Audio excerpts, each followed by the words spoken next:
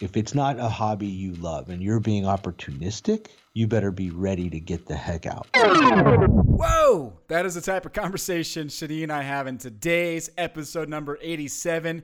I think you're going to like it. Welcome to Breaker Culture Weekly.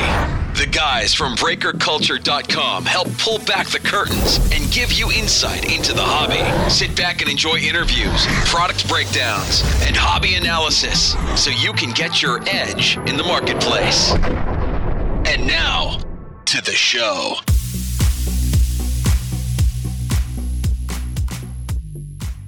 Hey, what's going on, folks? Ty from Breaker Culture, and this is episode 87 of Breaker Culture Weekly. Thank you so much for joining. I'm excited to have Shani back in our virtual studio. It is always good to chat with Shani. He is a vital part of everything that's happened with Breaker Culture, and I'm excited because not only is it great to have him, but it's a phenomenal topic. It's a timely topic. I wanted to chat with him about really the state of the hobby, and not so much what's going on with COVID-19 and the lack of products. I mean, that stuff it gets there, right? We just can't control that. There's the grading shut down, but it's led to some scary price movements.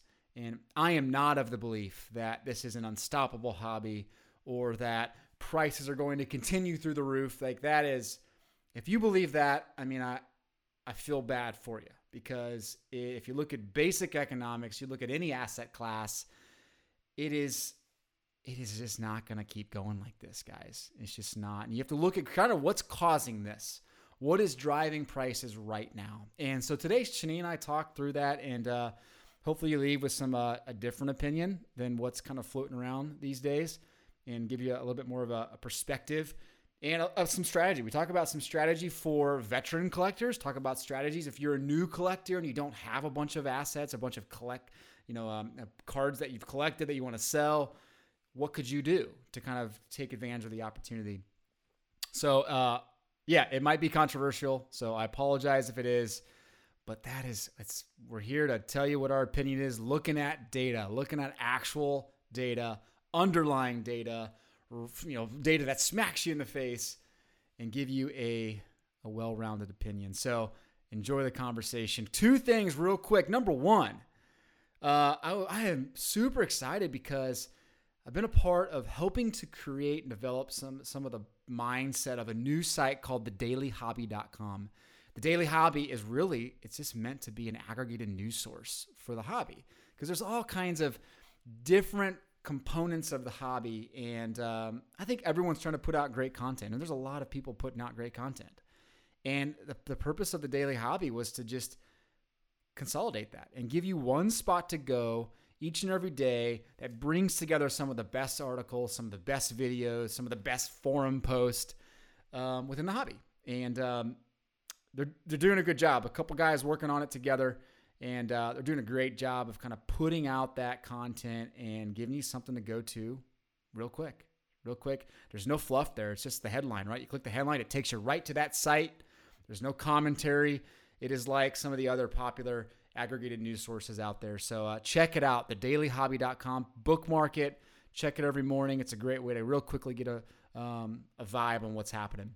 Second, super excited because, as you know, we're part of Bench Clear Media, one of the better media networks in the hobby, maybe the only quality network in the hobby, and we have a awesome sponsor. If you go to benchclear.us/Fanatics, or just go to the show notes and click the Fanatics link, you get a special discount, and it helps support everything that we're doing at Breaker Culture. It helps everything we're doing at Bench Clears, and supports all the other shows. House of Jordans, it supports Wax Museum, it supports everything Jeff's doing at Pat Geek, and it's a great way to go buy some cards. And obviously they have a decent selection of cards at Fanatics. They also have the best gear, right? You can get all kinds of great NBA shirts and jerseys and all that fun stuff. It's where I get a lot of our stuff for baseball, youth baseball, every single year, and I'll be doing the same thing now. So anyway, check it out. Click the link in the show notes, Fanatics, and you'll use our link, and you'll be able to access the current discounts happening at Fanatics, and also give a slight kickback to everything that we're doing here. So enjoy the conversation with Shani, and have yourself an amazing week.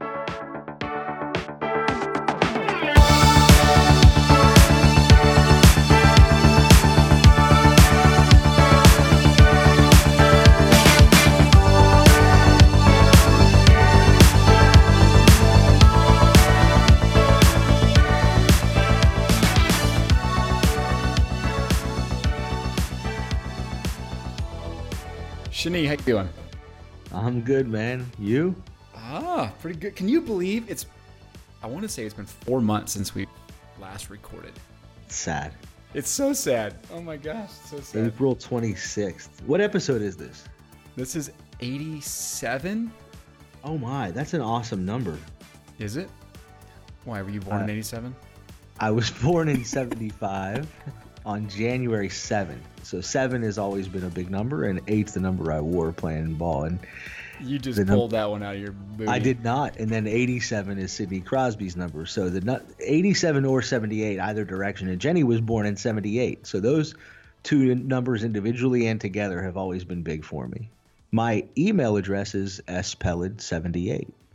There you go. So backwards is Sidney Crosby's number. Yeah, good number. 8 and 7. All right. Well, now I feel like I somehow timed this exactly the way it was supposed to be. That's cool. How's your family? Everything going all right in Pittsburgh? Yeah, thank God. I mean, my immediate family, wife and kids, good. You know, their kids are a bit bored, but at the same time, they're resilient, and I'm very happy to have seen them really just take care of themselves in many ways and entertain themselves. And yeah, I would say not even once a day do I hear Dad do something, I'm bored. Not even once a day, maybe a couple times a week, because these kids really have taken on a personal responsibility for themselves. And you know, not to say that it's a bother if they pipe up and affect my day, because I'm here, Jenny's here, we're all in this together.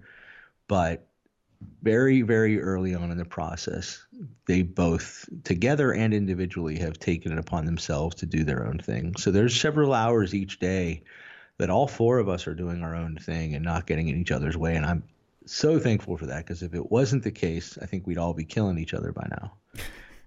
But very naturally, we just laid into this routine that has allowed us to really continue to get along without much of a problem. That's awesome. It really is beautiful. I think you're the one that told me, yeah, you are the one that told me this, that you could not do like a 12-hour road trip with your family because you'd go crazy. I can't do a 5-hour road trip. There you go. So to hear you say that you've been able to handle the lockdown without going crazy. Yeah. That's great. That's great. No, it really is amazing. I mean, I've been so impressed with these two. I mean, and they're 10 and 13. It's not like they're teenagers that have a whole bunch of different things going on. I mean, it's a different world too. Sure. You know, the days of YouTube and TikTok, that wasn't available to me when I was this age. And if I was going through it at 10 or 13, I think it would have been a much different experience. But, you know, not to say that I'm allowing them to have 8 hours a day of screen time, but they're definitely getting a lot more than I would like. However, what am I going to do? You know, we're all stuck in this house. What can we do? You mean you don't sit down and read books to them all day? Yeah, I'm so disappointed in you. Don't get me wrong. As a parent, I've been disappointed in myself at times, but I've got to remind myself there's only so much you can expect. Yeah. And yeah, I've blown the whistle here and there and said, all right, screens down, go do something positive and good for your brain. But again, I have to keep that in perspective. And if I notice myself that I'm reverting to the things that aren't necessarily all that productive, how can I expect them to do any different, you know? Yeah. It'll be interesting to see a lot of families, right, when we go back to a new version of normal, right? It's not going to be the old normal, but a new version of normal where we have variety in life again. Like how that allows us to kind of refocus and prioritize our family life and our home life better. Now that we've taken a lot for granted, like how do we switch up and kind of recalibrate the way we spend time at home? I think it'll be interesting to see. Because I know for me, it's like I realized like, man, I didn't do a great job at like creating an environment consistently at home to want to be there, right? And I mean, not that it was horrible, but now I want to prioritize that a little bit better. Right. So. I mean, I hear you and I agree with you at the same time. For anybody who's thinking about that, you got to be ready to strike when the iron's hot, because we both know that whenever we do start to transition back to real life and the new normal, as you put it, it's going to be very easy to forget that motivating thought that you just expressed. Yep. And just settle into whatever that routine is. Sure. And forget about, I was going to do this or I was going to do that. And, it's not going to take very long once the floodgates reopen for everybody to just go back to the same old routine. Yep. And, lose that motivation. Yeah, for sure. For sure. Do you see in Pittsburgh, I mean, are you guys on a true lockdown like every other state or every other city? No. No, you're not? No. Okay. So are normal businesses open then? No. There are, you have the obvious places that never closed. Right.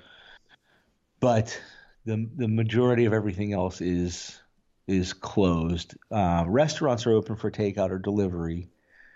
Walmart's, Targets, supermarkets, that kind of thing. Yep. Everything else has continued to stay closed. We haven't reopened like some states, in my opinion, far too early and far too fast in some situations, at least. But when I say it's not a true lockdown, what I mean by that is people are still leaving their homes. They're taking walks. There's definitely an opportunity to get a little too close for comfort if you're the kind of person that freaks out about proximity. There's no question that there are people that have still never taken this as seriously as they should, in my opinion, and continue to try to get away without wearing masks or gloves. What's today? Sunday? Only this week did Pittsburgh finally institute a mask necessity in all public places, including stores. But you can still not wear gloves if you don't want to. Got it. So up until literally 6 days ago, people were still walking around without a mask. That's the situation here. That's very normal. Oh, really? Oh, yeah. I find the funniest thing when you're out and about getting groceries or what have you, excuse me, people either grossly under or grossly overreacting to their environment. To me, that's one of the most entertaining things. People that, almost have this like built-in eye gauge for what 6 feet is. And the moment you walk inside of their 6 feet radius, they're like convulsing and freaking out. Right. Or people that have never really even considered it, and they're just up on your back in line for something, So I actually was standing in line at a supermarket, and the people behind me got right up against me. And I kind of prided myself in not really overreacting to anything and not making other people feel bad or something like that. In this case, my initial thought was, I'm going to turn around and tell them to get up off me. I mean, come on, back up. But you know what? I'm not going to do that. I'm just going to get out of line, go right behind them, and let them go ahead of me, but without saying anything. So that's exactly what I did. I grabbed my stuff off the conveyor belt thing and put it back in my basket. I was just holding a hand basket. I walked behind them and stood 6 feet behind them. And they looked at me the whole time like, what the hell are you doing? I was like, well, if you're not going to give me the space that I deserve, then I'll just get out of your way and I'll give it to you. Mm-hmm. So it dawned on them at some point, and they kind of looked kind of embarrassed. The woman turned a bit red. It's like, okay, I'm not going to yell at you. I'm not going to freak out and convulse and lose my mind, but and I'm not freaking out if people are getting a little bit too close. Yep. It's like that was the most uncomfortable situation I faced, and really the only uncomfortable situation I faced. But I've seen people. Actually, it happened to my son. My 13-year-old took our dog for a walk, returned home, and was standing in front of our house on the sidewalk. Hadn't crossed the threshold of our property yet, was still standing on the public part of the sidewalk. Some husband and wife elderly couple walking their dog comes walking in his direction. Well, he's standing still. He was standing still for several hundred feet as they were approaching. Not until they were literally next to him did they decide my point is they could have from a distance said, "Excuse me, can you move so we can pass?" They didn't say anything until they were next to him, at which point at standing next to him they screamed, "You get out of the way." And I'm like, he's 13. No kidding. He's got his dog on a leash, obviously. What are you doing? And as they walk past him, their little yap dog decides to kind of scratch at his leg, and actually like truly scratched his leg. Didn't break the skin or anything. It's not that big of a deal. I'm not suggesting that it is. But as a whole, the experience was like pretty shocking. And I'm looking at this old couple like, what are you doing? What is wrong with you? This whole experience has made some people literally lose their minds. Oh, for sure. For sure. No, there are some funny like ironies and like the way people are acting. Like I love the whole like taking the mask thing to an extreme. You know, like let's wear this around everywhere now. Like there's nothing better than driving down the highway, seeing a guy with his windows up with a mask on, and like, do you realize like you're in a car by yourself? Like, right. Or then the other one is like I'm gonna get my oil changed the other day, and I don't know how it is for you, but like at the dealership, it was, you pull up, the guys have their mask on, you drop it off. You can't go inside anymore. You stand outside. Well, the guys helping people, the mechanics, they're wearing the mask. And this guy, the guy in front of me, I see the mechanic up there taking the next guy. He starts like coughing hardcore. and he pulls his mask down to cough. As if like the mask is getting in the way of my cough. And I'm thinking, oh my gosh, like you're literally defeating the purpose of any of this. I'm sorry. It's just unreal how stupid people can be. Yeah, it's you just have to laugh sometimes and realize like we're all in this together. It's all new territory for all of us, right? We can hopefully look back on this months from now and kind of giggle at it, but I don't think it's going to be that easy. Well, probably not. I will say this, though. I'm not the most religious person, but I'm surrounded by a family of very religious people, and my father especially. And I'm not sure I told you this, but I moved my father 2 doors away from me. He's in an apartment literally next to me now. Mm-hmm. And so I'm obviously spending a ton of time with him. And he's definitely, an older guy, definitely in a high-risk category. Has stayed home for the most part, and I've taken care of him for the most part. But as a religious guy, he has a religious take on a lot of things, really everything. And he just keeps saying the same thing over and over. It's become his mantra, and I really actually appreciate it, which is this is a test. I think this is something we've heard a lot in a lot of places from a lot of people. This is a test. And his point has always been, God is testing us in a way that is unbelievably kind. This test could have been so much more difficult. It could have affected children. It could have affected so many more people. And even though the numbers are huge, it could have been much worse. And especially with respect to the kid thing, if this affected kids, this experience would be unbelievably different and unbelievably difficult, more so than it already is. Right. But to think of it in that respect, I think I've really appreciated that. And it's, I think, been a kind of constant reminder as he repeats himself so often with it that, man, this could have been so much worse. Yeah, I wholeheartedly agree with that. I definitely do. It's a conversation I've had with my own parents about it. Yeah. All right. I don't know what that all has to do with sports or sports cards. I'm like, okay, how do I parallel this? No, there isn't, right? And I think it's the polar opposite in the sports world, because there's a lot going on in the sports card world, and you haven't been quite as connected as maybe you usually are, right? And so even as we kind of prep for this a little bit, I didn't want to over prep you, because I think your reaction to some of the stuff that's happening is going to be fun to talk about today. But let's start off the conversation about sports cards in general right now with, as you, from a very ancillary perspective, as you look at the sports card market from really the first week of COVID-19, let's just say early March, to right about now, would you advise someone to consider jumping into the hobby right now? It's interesting.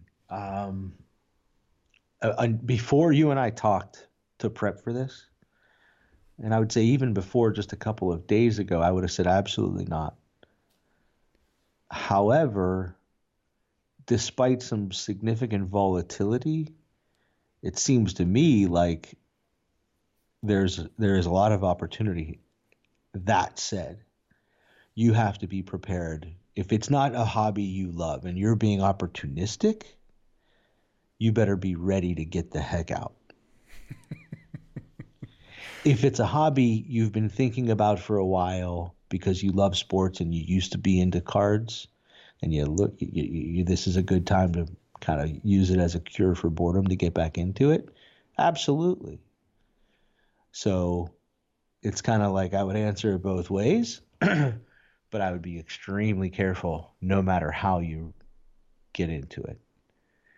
I think there's that for any hobby, and I can speak to it from the fountain pen perspective, especially because that's a newer hobby for me. But in the sports card world, and I'm sure we can poll folks that are newish in their kind of medium to late stage, whatever it is, however you qualify it, and most would say, I spent the most money on the worst things in that first 6 months. Sure. It's the most dangerous period of your experience in the hobby. So yeah, for new people asking that question, it would be careful. Yeah. And be especially careful right now, because you may tell me that you have a better grasp on why certain things are happening and even what those things are, because I see some certain things happening and I'm not sure why, and I'm sure I have no idea about some of those issues that are taking place, and positive or negative, but I see a certain amount of volatility, and it could be a time to be opportunistic. But if you jump all the way in and say, oh, this is such a great opportunity and I'm going to go balls to the wall with it, oh man, you could get hurt. Why do you think there's so much volatility? Well, speaking just from personal experience, I'll start with just what I've seen in my own. I'm focusing on not social media for a moment, just my own eBay experience. Okay.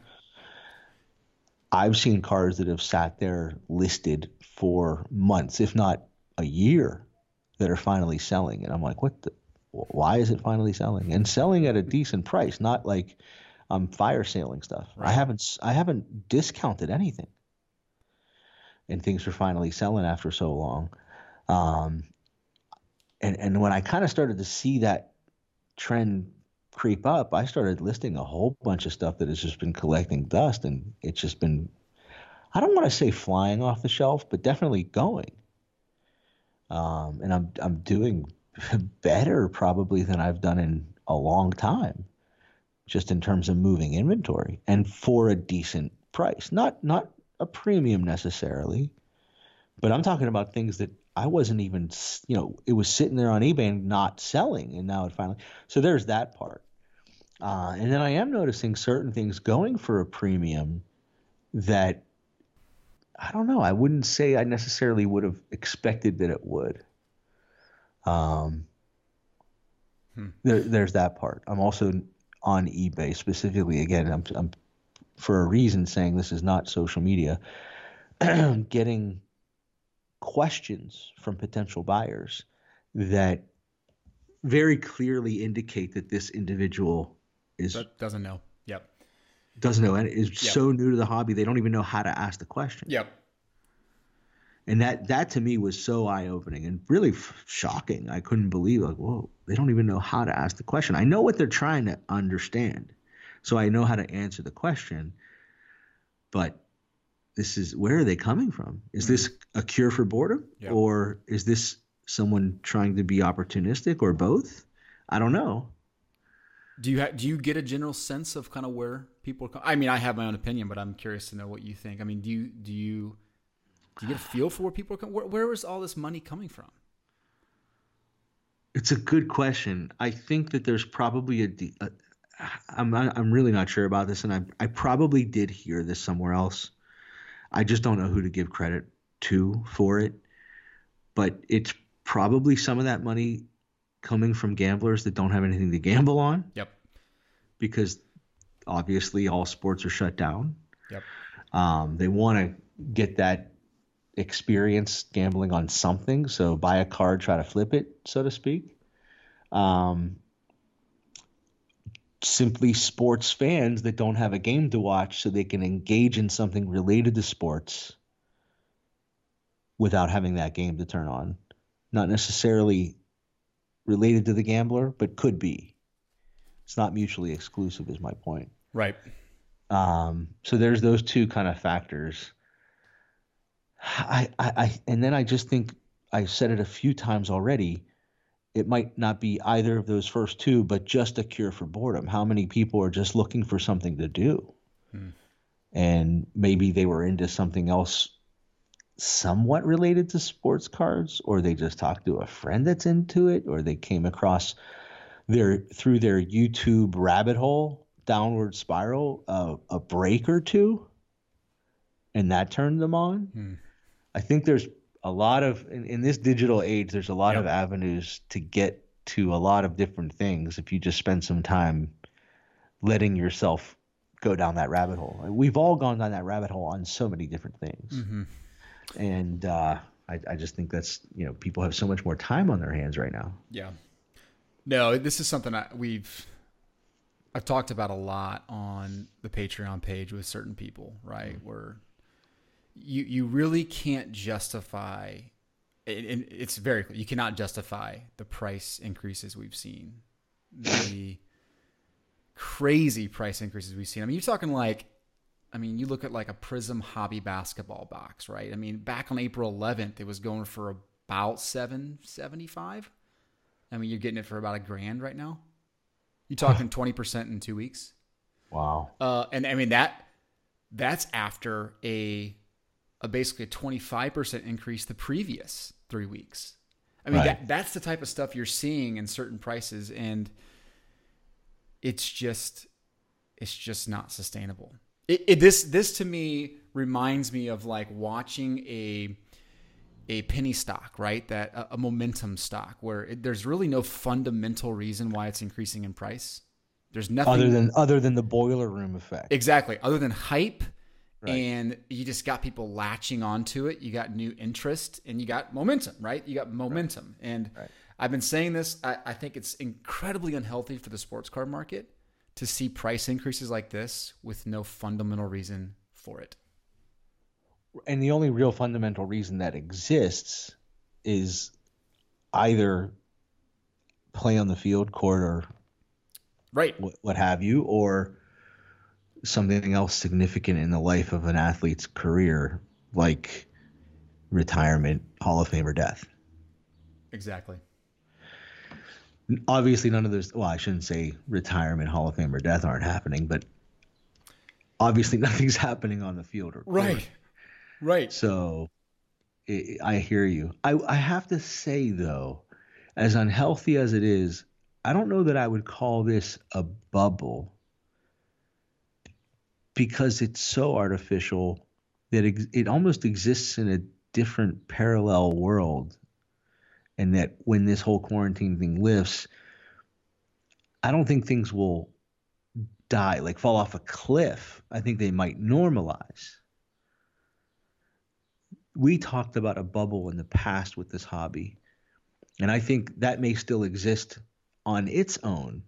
But this whole quarantine effect, I think is a separate thing. If hopefully I'm explaining myself well, but no, but I think your point is fair. But I think what has happened is the quarantine has inflated the bubble that already exists.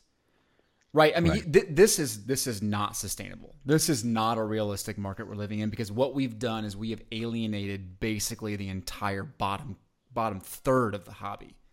Right. We just have, right? I mean, that is not how the sports card world was created, right? And if we're talking about just ushering in thousands of new DFS, quote, sports card investors, like they will run out as fast as they came in once their attention's occupied somewhere else. And that will drive cards down so fast. Right. I mean, the only thing I would ask, in light of the statement you just made, do you think 100% of the people that came into this hobby during this period of time and inflated it in such a crazy way, 100% of them are going to run away as soon as it's over? You don't think we'll retain any of them? Oh, I'm not saying we won't. I mean, yeah, we'll retain some of them, of course, right? They're gonna realize that it's great, but it's just like any other time, right? You realize that 3 months into this, 6 months into this, you made 1,000 wrong decisions, right? And it's not easy. And you got people buying literally at the peak of prices, ever in sports cards, ever. The upside is so limited right now. Like it's gonna be like a super low success rate for these guys. 10%, 15% of people are gonna actually do well. There's no question. And especially when it's so controlled on the supplier side, where I mean it's so much harder for people to get even product at a reasonable price. You have to go stink and camp out at Walmart to get a price. The interesting thing about what you're saying is that this new blood has no way of even knowing that. They're not even capable of understanding those details of the behind the scenes aspect of this hobby. They're just in such a newbie accumulation phase and accumulating in any way they can. They don't even have time to appreciate those nuances, let alone a lot of those things are on hold and not happening for them to even pay attention to. Very true. It's an interesting thing. Right. I mean, so much of the new product market is kind of on hold, and they could do some research and figure out that there's these things called middlemen and distributors who artificially inflate product by holding on to it and hoarding. And there's this whole thing called breakers that get, but who knows what these people are even capable of educating themselves on. Right.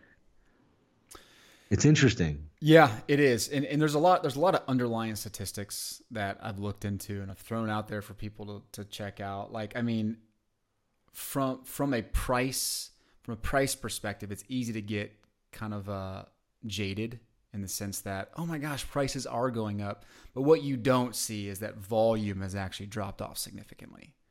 And you have a lot less buyers, which I think is kind of a scary proposition, right? You have prices inflating with less buyers, right? It is like genuinely creating a bubble.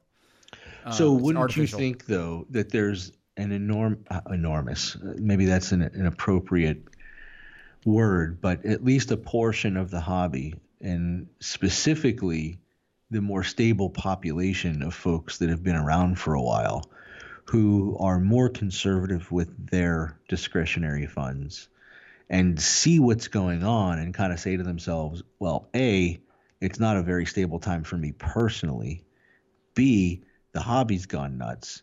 So I'm going to kind of sit back and watch a bit, maybe even get more into selling than I ever did before, and wait for the hobby to normalize before I get back into buying stuff. So I'm just suggesting that as much as volume is down, and that is scary and makes sense to what you're trying to say, I think there's probably a fair number of educated hobby folks that are pulling out, and that's the reason why the volume's down. Yeah, no, this is 100% what's happening, and I've been a huge proponent of this. Like, this is one of the greatest selling opportunities. Us that have been in the hobby for decades, we've ever seen, right? And we would be fools not to sell everything we have that's not like tied to personal collection stuff. We'd be fools not to sell it now because you have all the uneducated folks coming in, swooping in and buying it up. You're going to be able to buy it back 40% less in 6 months. That's what I think. That's crazy. That's what I think. I really do. I really believe that. Like any advice I give to the veterans and the smart wise, it's like sell what you can. Like what you can get your hands on, sell it. Build your personal collection later. Like you're buying at the wrong time. Wow, that's so interesting. Yeah. I have probably 4 3-row boxes, shoe boxes that is my PC that I never touch. That's in a separate part of the house. I'm about to go dig through it and pull out. I mean, there is a handful of stuff that I would never touch because I know it is that rare, and I probably wouldn't be able to get it for a price that I'd be comfortable with after the fact. Right. And I wouldn't be comfortable getting rid of it. It's, what I intend to pass along to my kids and hopefully them to theirs. But it's definitely not the entire contents of those 4 3-row boxes. Right. It's probably the contents of one of them. And the other 3 I can sell completely. And it's really what I've focused on more so, as I have constantly for the past several years, is what's new. I'm always trying to focus on selling what's new to get the premium on the newness of it all. Mm-hmm. And I haven't made that transition, and I'm listening to you say that, and I'm thinking, I'm definitely going to, after we talk, I'm going to start focusing on going through my closets and getting out the stuff that's just been sitting there and shouldn't be. I have a big opportunity in front of me. You know what? There's not enough hours in the day. No, I'm with you. No, I've been spending a lot of time doing that. In fact, it's unfortunately required me to shift time away from breaker culture stuff, but it's like, it's just an opportunity that we just don't see very often. For sellers, you can unload a lot of stuff right now at a great price. Wow. And here's the other components, right, that you don't really think about. You got PSA and BGS shut down. PSA just started firing back up. So all the graded cards are seeing this kind of artificial price increase because there's not more supply being injected into the hobby. And so you're seeing it really on the base card side, right? You're seeing a lot of like graded base of LeBron Prisms and Morants and the Zions and, even the second tier players. And the new collectors don't realize that supply is not the issue. There's going to be a whole heck of a lot of supply come, September, right? After the grading companies have fired up. And the inventory is going to be so watered down where it's going to be impossible to sell at the prices you're selling at. So you may have answered one of my questions, and that's why I want to ask it right now. The question is, and I think you're saying September, what's the window you think we have to capitalize on this opportunity? You think the summer? Yeah, I think you have until the end of May to really sell at great prices. Because I think by the time you have a lot of things kind of going against you at that point, right? You're going to have the world kind of going back to work probably come June. I think that's probably a fair statement. Most people will start to get back to work in a normal capacity, at least the summer, right? And then the summer hits, and then you're distracted with summer activities with kids and like less people paying attention. And then once sports start, DFS people, their money comes and goes, right? They're going to be right back into daily fantasy. And I keep saying DFS, by the way. There was a partnership announced where, sports card investors partnering with DFS. They're putting together all this stuff for the DFS community. And I mean, that's the type. What does that mean? It just means like that. I don't know what it exactly means yet, but they're going to start putting out content for the DFS world because that's the type of person that's coming into the hobby right now. And again, it's nothing against them. I think it's great. I think it's great for the exposure of the hobby. But if you're coming in like you said for opportunity, then you're in for a rude awakening, right? You're in for a rude awakening right now. Yeah. So. Yet there are still new products to consider. Yeah. Mosaic just hit which you got, right? You're I one of was the lucky enough. 14 people in the United States that got it. Actually, Is that true? No, I'm kidding. No, there are quite a few people got it. It's funny how it slipped into Walmart. So tell us about that. How did you like Mosaic? You know, it's funny. As I was opening it, I was worried. I think it's a poor man's Prism. I don't think the product looks great. I think some of the parallels and some of the color combinations and designs they've used are pretty nice. But as a whole, so first of all, let me ask you, when did it stop being Prism Mosaic and it's just now Mosaic? This year. Right. I mean, I said that kind of tongue in cheek, like, right. But yeah, I mean, I look, I didn't think for a second that in the year that Zion and Ja are the rookies, even without them playing, that another basketball product was going to struggle. I knew it was going to kill, and I knew it was going to be impossible to find on retail shelves. Yep. But when I opened the first pack, my initial knee jerk of the first base card I looked at was, I don't know about this one. And then my first question was, how will it do compared to Prism and then Optic? But obviously with this market and what we just talked about for the last half hour, you know, clearly my focus was to open it as quickly as possible and get it on eBay as quickly as possible. Yep. But if it were the real world, it's obviously so weird to say this and we will never know. But I would argue that if it wasn't in this crazy environment, this would probably not do nearly as well as Prism. Maybe the same as Optic.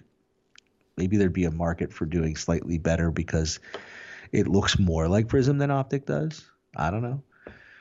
I was underwhelmed at first. I do like some of the parallels. I like some of the colors. But obviously, more than anything, I like when I see Zion or Ja at the bottom of the card. That's all that matters. You are the epitome of the new collector. Right? That is funny. Yeah. I think if anything, it's different. I think it's a different looking card. And I actually like the photography better than the Prism photography, which... I'm not sure I even paid attention to the photography so much. So yeah. Man, you're becoming jaded. I'm not liking this. I'm not liking the new Shani. I definitely am becoming jaded. There's no question about that. Yeah. It's impossible to avoid that. And I think that's a cyclical thing, by the way. I don't think it's like a new... What do you mean by that? It's impossible to avoid being jaded. In what sense?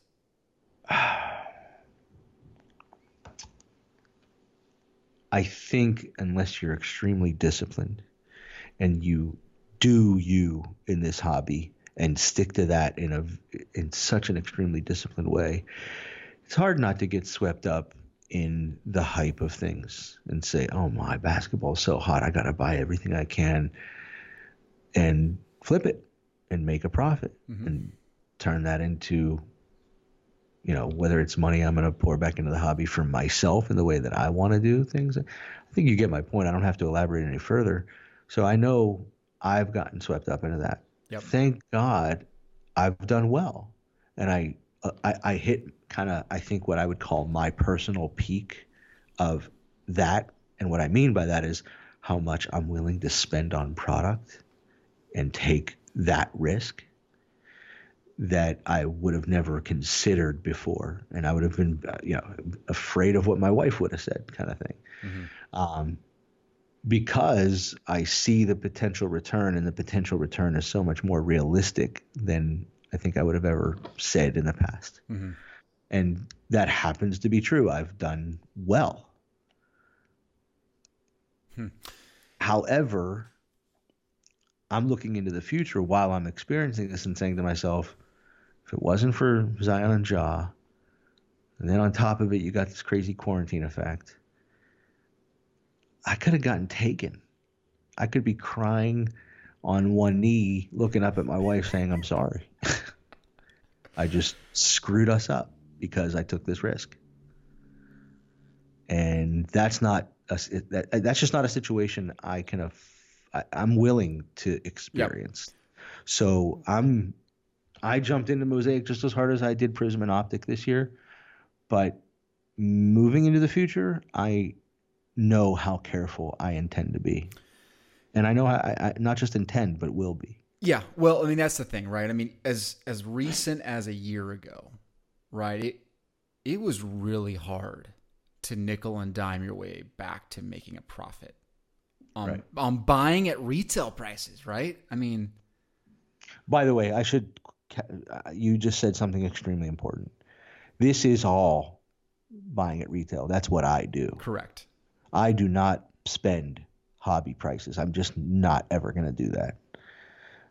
But your point is completely accurate. So I'm sorry to cut you off. But no, I was just going to say. I mean, yeah, you're right. I mean, a year ago and beyond, right? I mean, it was always a losing proposition.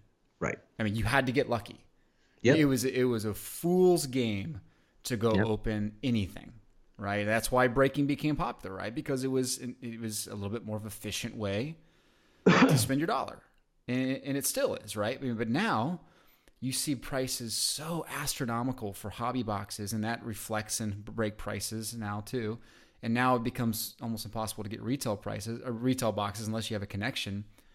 That we've kind of put ourselves back in the same position where it's hard to do, but at the same time you got so much activity, so much momentum that it's not as much of a risk right now because there's so much momentum.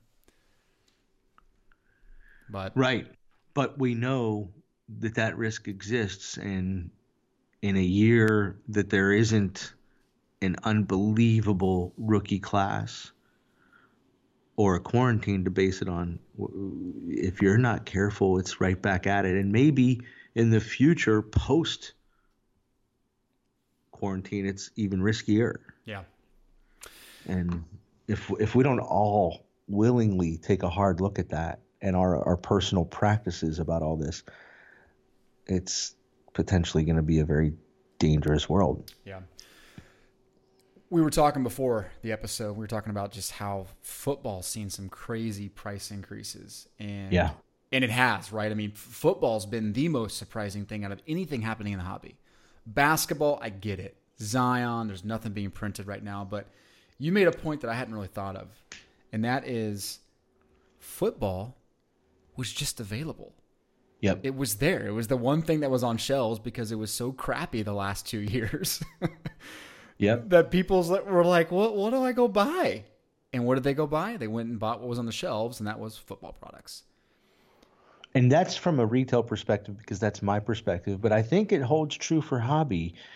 For folks that don't go to retail, whether in person or online, and they only look to hobby, whether online or walking into their local hobby shop, they're not necessarily looking at empty basketball shelves, but prices that are just way too beyond their reach. Right.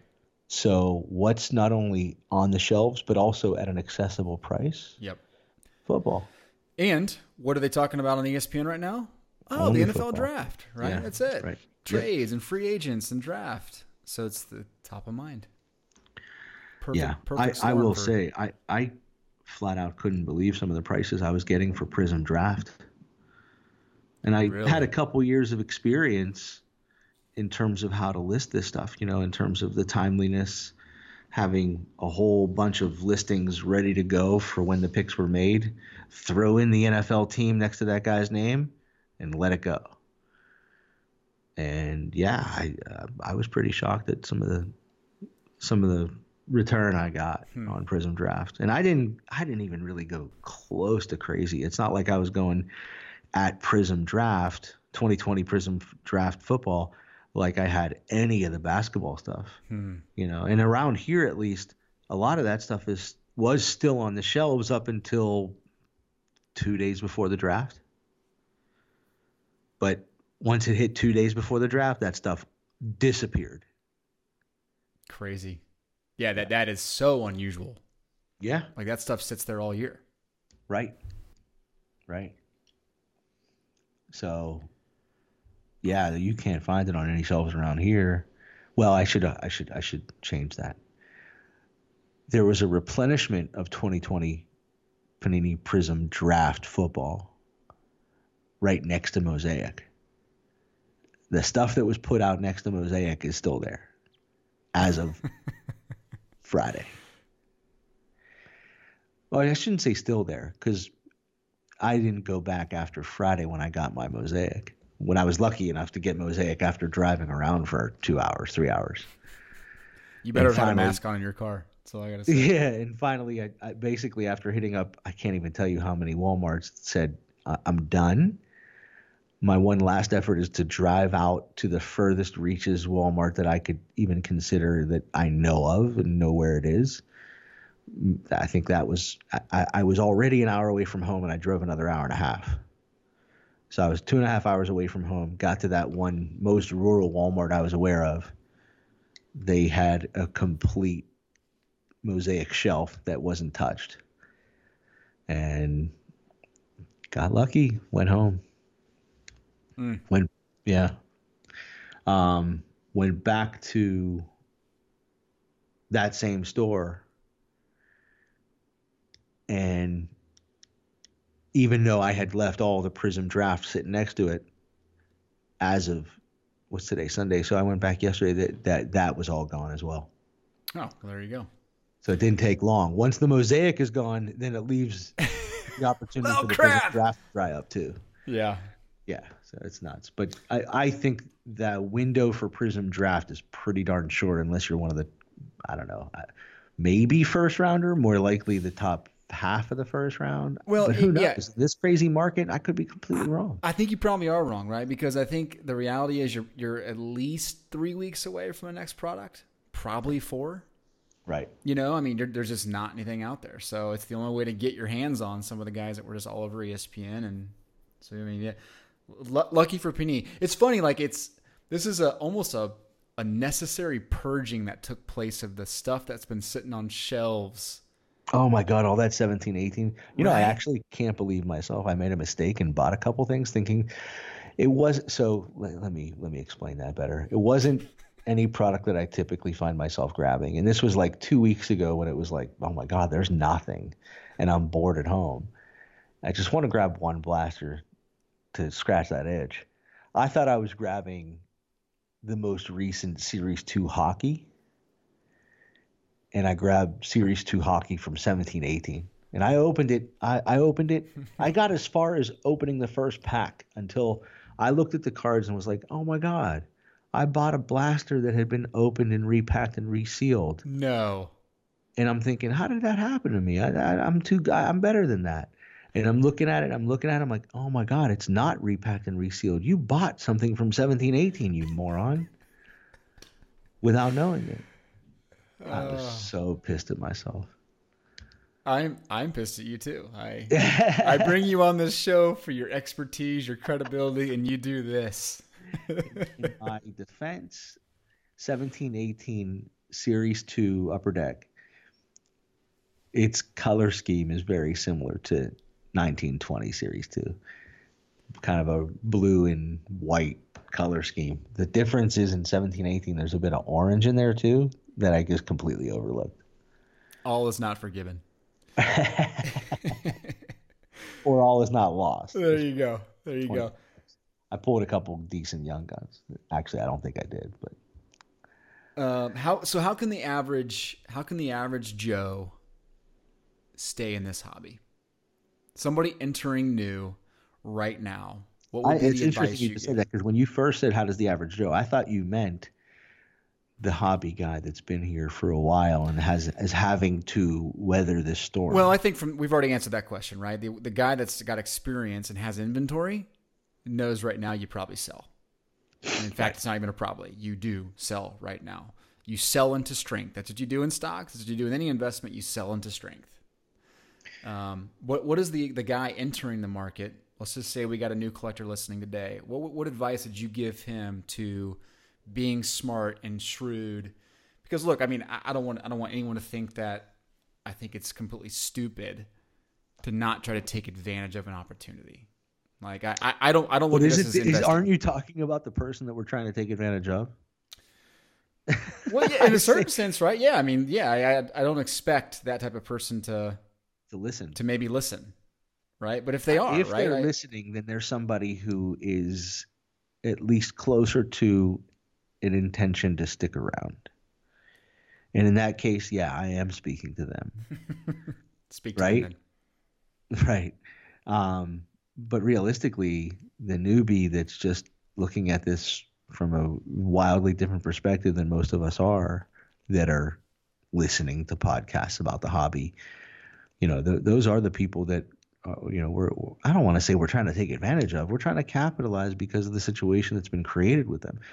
But to the guy that wants to stick around, I think you have to try your best to learn quickly and mitigate to the degree that you can the mistakes that are made early on in any hobby, like we kind of spoke of a bit ago. Try your best to curb those itchy fingers, and before you click buy, or if you're at a store like whether it's retail or hobby, ask yourself a second or third time before you finally hit that register whether or not this is a smart buy.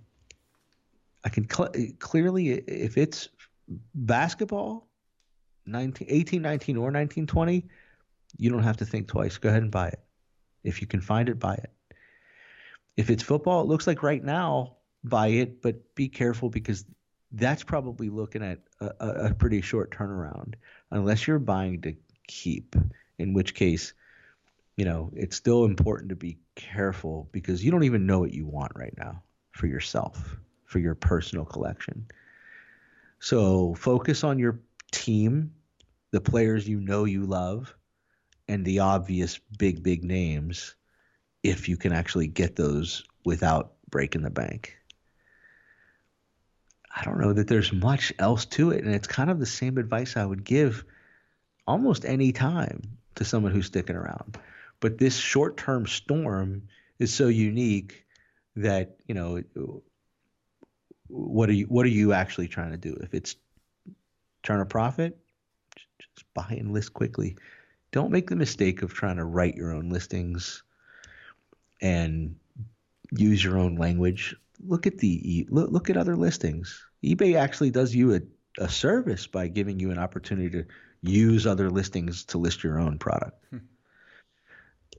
Don't get creative. Don't use your own language.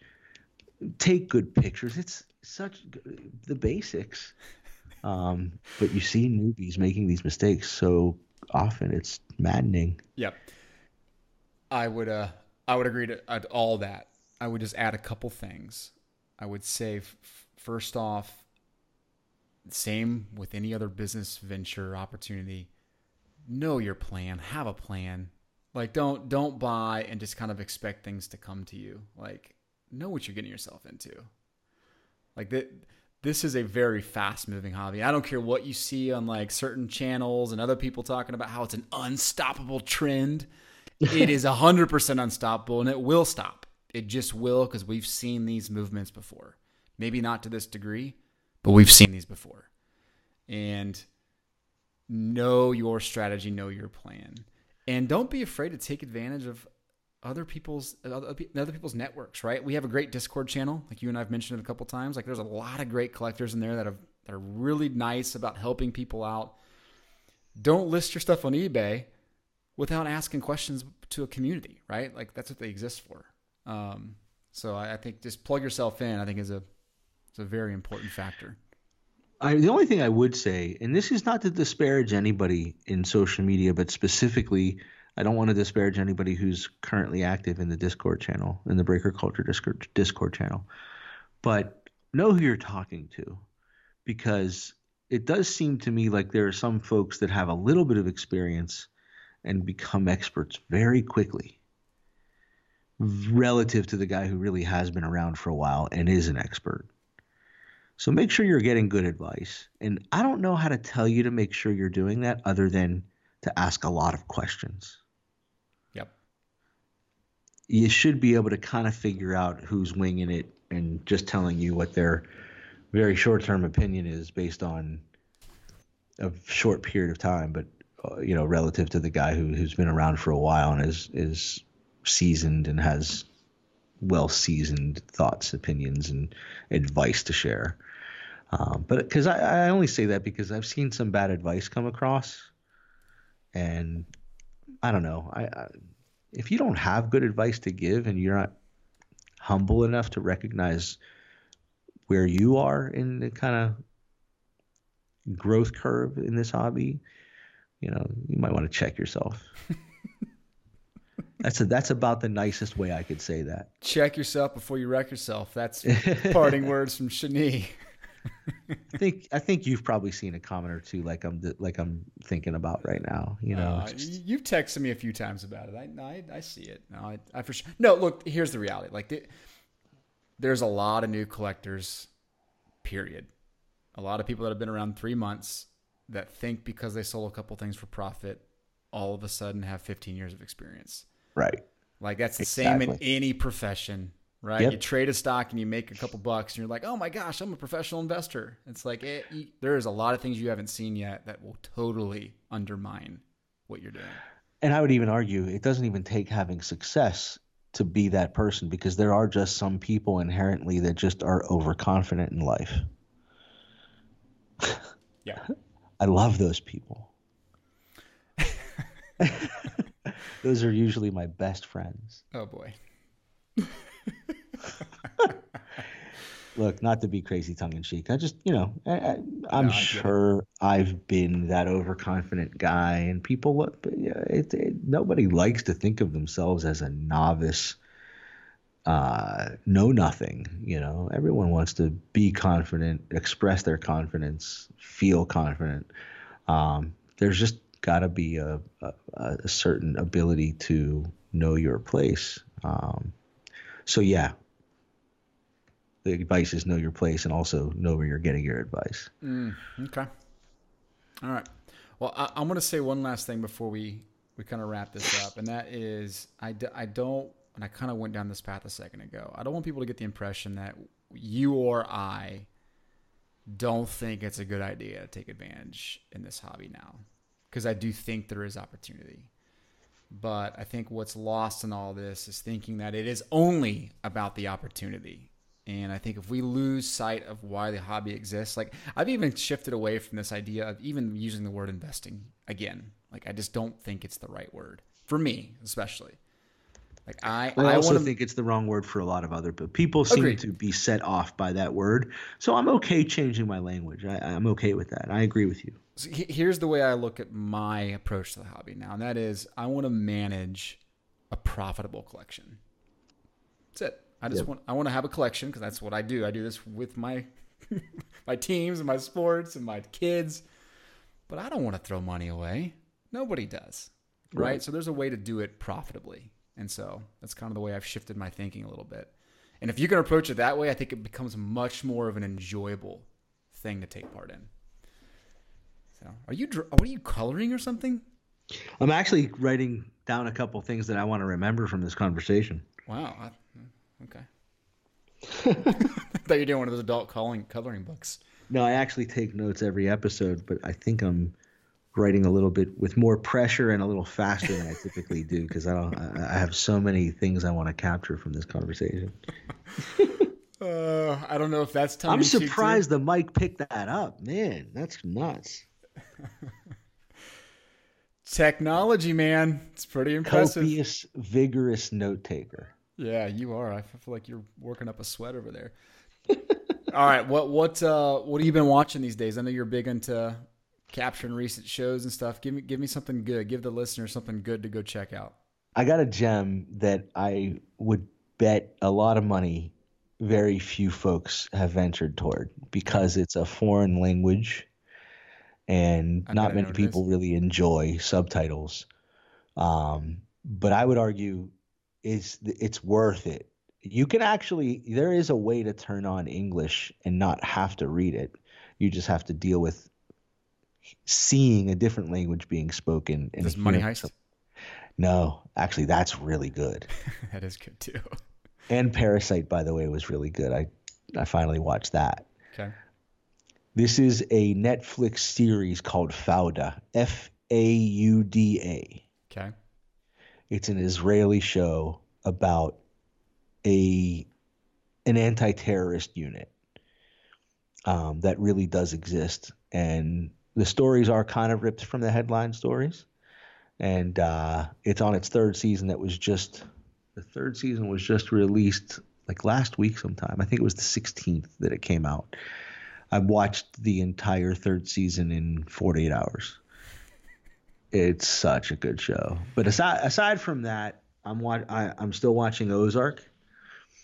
But the newest show I just started with my wife, we got through 2 seasons in about 10 days. And no wonder you haven't talked to your kids. Oh my gosh. But Westworld. Okay. Did you ever watch that? No, I didn't. Anthony Hopkins is only in it. Well, I won't give anything away. A lot of it surrounds AI for the most part, and there's a lot of mind-bending plot lines, and it's pretty good. But Ozark, Fauda, Westworld would be top 3. If you want to involve your kids in something, although there are a couple of edgy things that go on, but with so much content being so inappropriate for kids, it's sometimes hard to find stuff that can be family friendly. But All American, interesting. I haven't even heard of this. It's a series also on Netflix about a football player. Okay. And he's got a long lost dad kind of thing, a championship that happens, some girlfriend issues, but teenage issue type stuff. But it could get close to some questionable episodes, but I've watched that with the kids. Okay. Dude, I have a long list. You do? Yeah, well, this is its own episode with the quarantine watch list. I've watched a lot of stuff. That's what we'll do. We'll have a quarantine watch list episode. I'll give you a few names. Well, it's nothing that you haven't seen probably. If you're looking for kids shows, the Lost in Space season 2 is excelente. The Lost in Space stuff from Netflix is just awesome. Period. Did you watch that? No, I'm writing it down though. Yeah, it's really good. You already mentioned Money Heist. I think Money Heist. We're not all the way through it, but really, really good. You didn't realize this. It's the #1 watch show outside of America in the world. Wow, I didn't know that. Yep. It's and you see why. You get sucked in almost. I mean, really, the first episode. Remind me what language. I watched some of it a while. What language is that in again? Spanish, but it's. That's right. I believe it was produced in Spain, or it came out of Spain. Okay. I actually don't know if that's 100% accurate, but. I've actually gone back and watched a couple of my favorite movies. Funny enough, from the Discord channel, someone threw out there like, you need to go. We're talking about The Big Short and a couple other movies, but The Big Short is one of my favorites. Oh my god! Right now, it feels even more relevant again. Right. I love it. I absolutely love it. I did watch The Way Back, Ben Affleck. Did you watch that? What is that about? Is that the sports? Basketball? Yeah, I meant. You know what? My kids want it. Is it kid appropriate? Knowing you with language, probably, but for me, no. I'm definitely more liberal in what I allow my kids to see, so it probably is. For a 12-year-old boy, it's totally fine, right? It's just a bunch of language, but it's a really good story. That was on the list. Is that Netflix? Well, no, it's not. It's one of those like they released it early from theaters, early release. So you gotta pay like you gotta pay for it. Okay, $20. Right. Yeah. Still cheaper than taking your family to a theater. Yeah. Very, very true. Very true. But yeah, man, it's been kind of fun trying to find some gems. So I'm gonna go check out Fauda. I like that. Definitely not kid friendly. Okay. Extremely violent. Okay. Oh, speaking of extremely violent, I did watch the Extraction that just came out. I don't know what that is. Who's in that? Hemsworth. Thor. Oh yeah. It just came out on Netflix yesterday or Friday. It's that is a true popcorn flick, and it is from the second you watch it, you start it, it is nonstop action. It's pretty good. By the way, not that I'm a huge Hemsworth family fan, but the oldest brother, who really didn't have much of a profile, is one of the not primary but just secondary characters in Westworld. Okay. I don't think anybody's seen him in anything unless you're in Australia, but he's in Westworld. Oh. The Extraction. By the way, when you said the Money Heist is from Spain, there's another, I don't know if it's from Spain, but it's a Spanish language movie, not a show, called The Platform. Okay. I haven't watched it. I haven't built up the guts to watch it. But if you get a chance, just go and watch the trailer for The Platform, and next time tell me what you think. It is crazy looking. All right. I literally, you'll understand when you see the trailer why I haven't built up the guts to watch it. Oh boy. Yeah. Okay. Love to hear your opinion, or anyone else who's listening. If you're from the Discord channel, let's start a conversation about The Platform on Discord. That looks like, yeah. Again, you got to be willing to deal with subtitles, but man, that looks pretty crazy to me. All right. I'll throw a link out to the trailer and we'll have a little discussion about it. I can't wait for that. That's going to be interesting. Shani, it has been super, super nice to have you back. It has been fun. That was a fun conversation. I think we exceeded your hour hard stop. Hopefully your kids aren't freaking out. They are probably waiting outside my door with fishing poles because I'm supposed to go. Oh, is that what you're doing? Going fishing here in about 6 minutes. Awesome. Yeah, nice. We're gonna go have some fun. Everybody, we're going all 6 of us out to go fish. Wow. Yeah, it should be good. The baby's got My First fishing pole from, who even makes that My First line of toys? Whenever you say My First, I think of Pony. My First Pony. So. We'll have fun. Catch the big one. Yeah. All right, later. Bye. All right, that's a wrap. Thanks so much for listening. And don't forget to go check out benchclear.us for all the other great content from some phenomenal shows in the network. I think you'll enjoy it. Have yourself an amazing week.